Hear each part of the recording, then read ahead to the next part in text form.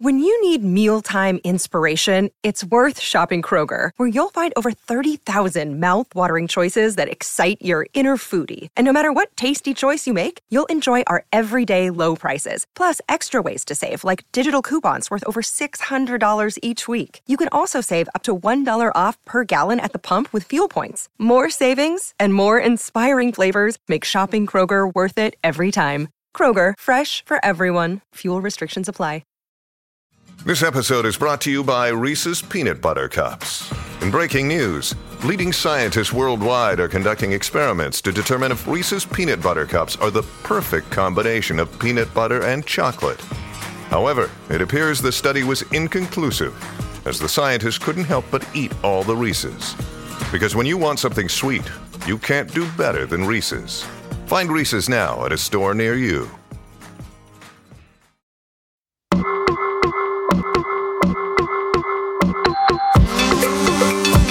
It's the Obi-Wan podcast made possible by BetWinner. It's taking the Mikel a chance for John and I to settle back, have a little conversation without the big name guests. And it's interesting, John, I know you're excited. African Cup of Nations. Oh yeah, excited about it. Far away. Nice time of the year to watch the African Cup of Nations. Will you watch it? I will be glued to my TV, mate. Don't worry about that. Not just watching Nigeria, you watch the other nations. Yeah, I watch other nations. I like to see how, for the first time probably since I retired, this probably will be the first time where I have time to watch it properly and actually see how much African football has grown. Because we need to make sure we take it to the next step. Yeah. And I want to be one of those who probably, whichever way that I can be able to help, I want to be able to say in the next few years, I want to be part of those that will see how we can drive or change African football to the better. So yeah, I need to see how the game is played, what needs to be done, what needs to be, how we can make it much better. And yeah. Stephen Keshi was the manager. He was the man that masterminded your success. Yeah. It's 11 years ago now, 2024 on the horizon, back in 2013. Yeah. And you were telling me, passed away, sadly. He passed away, yeah. Sadly, he passed away. For me, one of the best. Really? The best manager that I played under, in the national team. What a lovely, lovely guy. Gentle giant, they call him. Amazing human being, amazing coach. Knew how to talk to players. He knew how to put arm around the player, have a chat, tell you when you're doing well, and also knows when to be tough on the player and get the best out of you. He was absolutely fantastic. And of course, he played you as a number 10. That's why you really loved him. Come on, John. Gentle giant, lovely at this, lovely at that. It's because he gave you freedom. No, but he actually gave me a lot of shit, to be fair. Like me and him, because he knew how much I can give. I can give so much. And me and him, we had a lot of arguments between each other, but not in front of the other players. He was that manager who had respect for me, that he called me in his room, or he called me and said, listen, I need you to do more. Give me more, because you're the leader. You need to fucking do more. And I took that, but because sometimes I thought, okay, I'm doing so much, but you still pushing me to do more. And that's where we had a little bit of a fight, sort of, but it was, at the end of the day, it was all lovely. We all, we both had huge respect for each other, and we both had amazing communication together. Yeah, when you look as well at that 2013 success, Ivory Coast in the quarterfinals. Yeah. Mali in the semis. The final wasn't great, but it's a final. It doesn't matter. We won it. Burkina Faso, you won it. Yeah. Amazing memories. I mean, I think obviously the semi-final, everybody thought we were going to lose against Ivory Coast. Obviously, quarters. The likes of quarters. Yeah. The likes of Didier Drogba, Yaya Toure, and Kalou, and all of them, and they were the super team. And then we, like we said, the FA already were booking our flight back home. 2 days prior to that game. So they weren't even backing you to They were booking our flights. They came to the room. They were asking, where are you flying? Are you flying to Nigeria or are you flying somewhere? Going back to London. What? Oh, back to London. Yeah, before the game. And what were you as captain? Were you like, what the hell? Listen, I looked at it. I didn't just say something, but I mean, they said, it was just a precaution because when the game finishes, we don't want to spend a few more days here, which I totally, fair enough. I understood that. But it was a bit kind of funny because they didn't ask us for previous games, but that game, which also fair enough. It was the knockout stages. So but they did come up to us and say, "Where are you flying from? Are you going back to London or are you going back to Nigeria?" Tell me this, John. How much banter was there on the text between you, Didier, Solomon? I mean, there must have been a lot of the banter was crazy, because I remember the night before the game, Kalu texted me, it's like, yeah, be ready, I'm going to smash you. Kalu is so funny. He said, I'm going to tell Zakora was he said, I'm going to tell Zakora to kick you. I'm going to tell him to smash you. I'm like, but why will you tell him to smash? He's like, because you are the guy. We watch all your video. You are the guy. We need to take you out of the game. And so that was smash you. Yeah, that was the banter we had, and of course Zakora did smash me in the game, and also Yaya also did come for me. But that tournament, I think I carried my success and my form of winning the Champions League. I carried it to that year and to that tournament, and there was no stopping me in that tournament. I was flying. I love the fact there's a Scottish connection to that African Cup of Nations success. I was going through the team of the tournament, and Yemi and Bince, Nigeria's number one, he got goalkeeper of the tournament. You were in there. Yeah. Victor Moses was in there. Emenike was in there. Yeah. You know the other one that was in there? Scottish connection. Efe Ambrose. Played for Hibs, played for Celtic, played for Livingston. I think he's still up there. I think he might be on the books of Dunfermline. I think is he working there or something? He's still up there. Yeah, I think he's still up there. He lives up there in Scotland. He just loves Scotland. Yeah, he must loves be the Scotland. Scottish women. Maybe it's that. I don't know. He's probably happily married and stuff. I'm sure he is. Yeah, but he loves. I mean, we had a great team. Like I said, I think that one of the biggest thing that we had was we made sure we built the spine of the team, which is something we had at Chelsea as well, starting from the goalkeeper, and then we had a central defender, which was Efe Ambrose, who was playing really well back then. We had a midfield player as well, which was Onazi, who was there back on his younger days. He was flying, he was tackling, he was this, and then you had me, and then you had the striker, and then we had Victor Moses and all. We had the spine of the team. We had a really solid team. And the togetherness of the team as well was something really special, because we were very close to each other. In the camp, we were very close to each other. You know what I mean? On the training ground, after training, on the dining table, we were so close to each other, and that relationship was something that really took us to success and to make sure that we won the trophy. When did you feel you could win it after beating the Ivory Coast? Yes. I think after that we knew there was no stopping us. We knew there was no stopping us, but we had to work for it. We knew after we beat Ivory Coast, we're like, now it's done.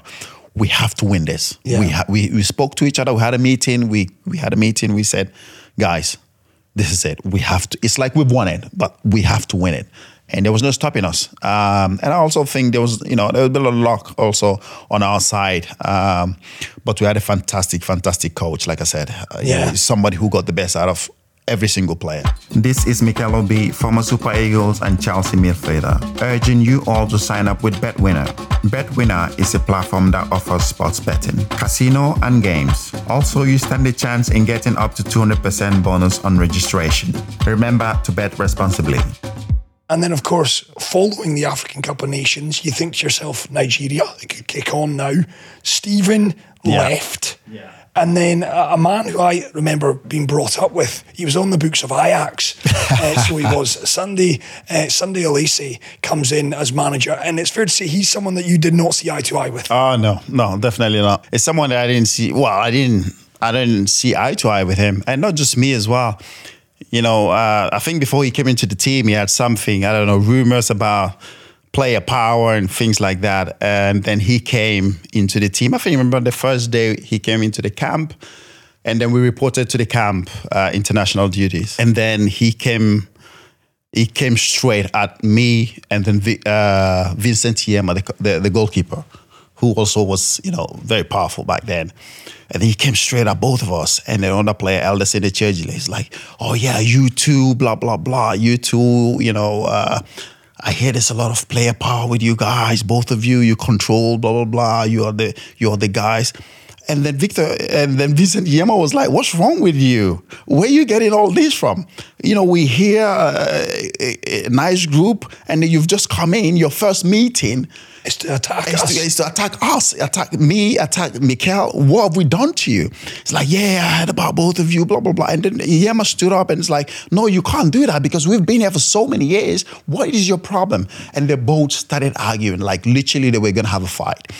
And for a goalkeeper who's served the country for so many years, a player who's served the country for so many years, dedicated his life, done so much for the country, won the African Cup of Nations, and then you came and then you disrespect him in such a way that you took him out of the team and you came straight at both of us. You said you were going to take us out of the team. You're going to make sure that we don't play anymore. I mean, what was that all about? And that was where they had a fight. Yema went into his room, packed his bag and said he's leaving. So I followed him to his room. I was begging him. I said, please stop. Let's talk about this. It's just, a moment that, he'll probably come down. And Yema was like, no. I knew he was going to do this. I've had this even before he came in, blah, blah, blah. I'm leaving, Mikel. If you stay, you stay. I'm going to leave. And I was like, please, Yema, stay. He's like, no, I'm leaving. Packed up his bag, jumped in the car and left. He left the camp. He came. Same day he came, after a couple of hours, he left because of the meeting and because someone was attacking us for no reason. Jealousy, probably, attacking us for no reason. And that's how Vincent Yema left. So I was sitting there thinking, fuck me, what am I going to do? I'm left with this. And I was like, let's see where this is going. And we played 2 games then. Both games I started on the bench. Didn't put me in both of the games for no reason. So I was like, okay, it's going to finish. I'm going to go back to London. I'm going to go back to my team. And that's the last time you're going to see me. And then this guy, for some reason, it didn't work out for him. Had absolutely no clue of how a manager is. Fantastic guy when he played, Sunday Oliseh, fantastic footballer. But as a coach, what a terrible, terrible coach he was. Absolutely had no clue of what he was doing. The players never understood anything he was doing. He didn't know what he was doing. And we was just also confused because he came in, destroyed the team. The team togetherness, brought everybody in such a way whereby people start looking at each other like, what the fuck is going on? And then on top of that, he had absolutely no clue what he was doing as a manager. Absolutely no clue.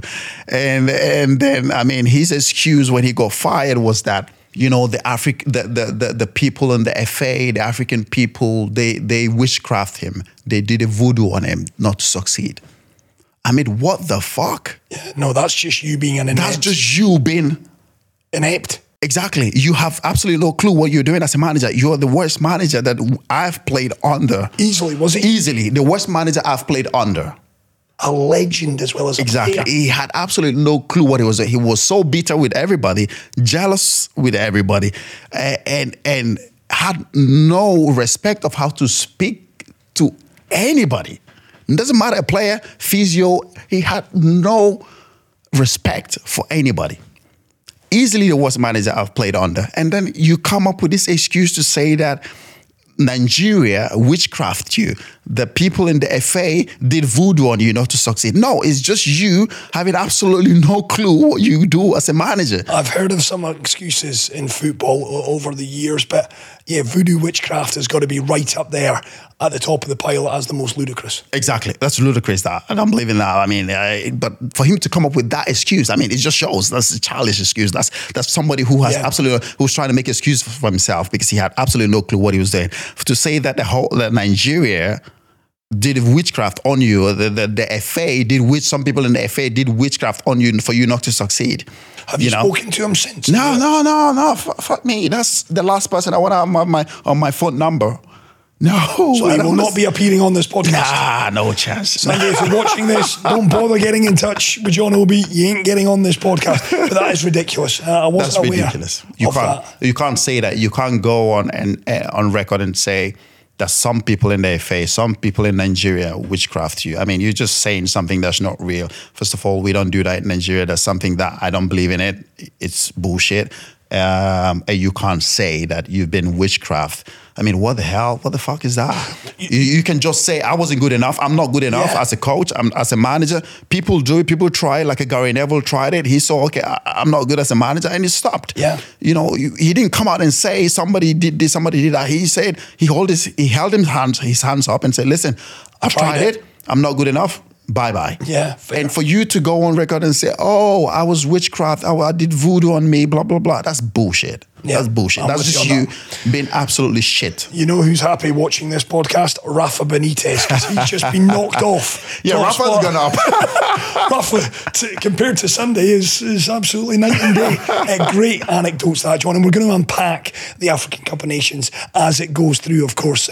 The last time Nigeria won it, of course, was back in 2013 with you. But that is taking the Mikel, the Obi-Wan podcast made possible by BetWinner. So Sunday, Oliseh, fair to say, he's not received a Christmas card from you for a very long time. Definitely not, mate. And not from a lot of people. Let's put it that way. Not just John. Not just me, from a lot of people. A lot of people. Right then, that's another edition of Taking the Mikel. We'll be back coming up shortly. And trust me when I say it's another good one. Ta-ra for now.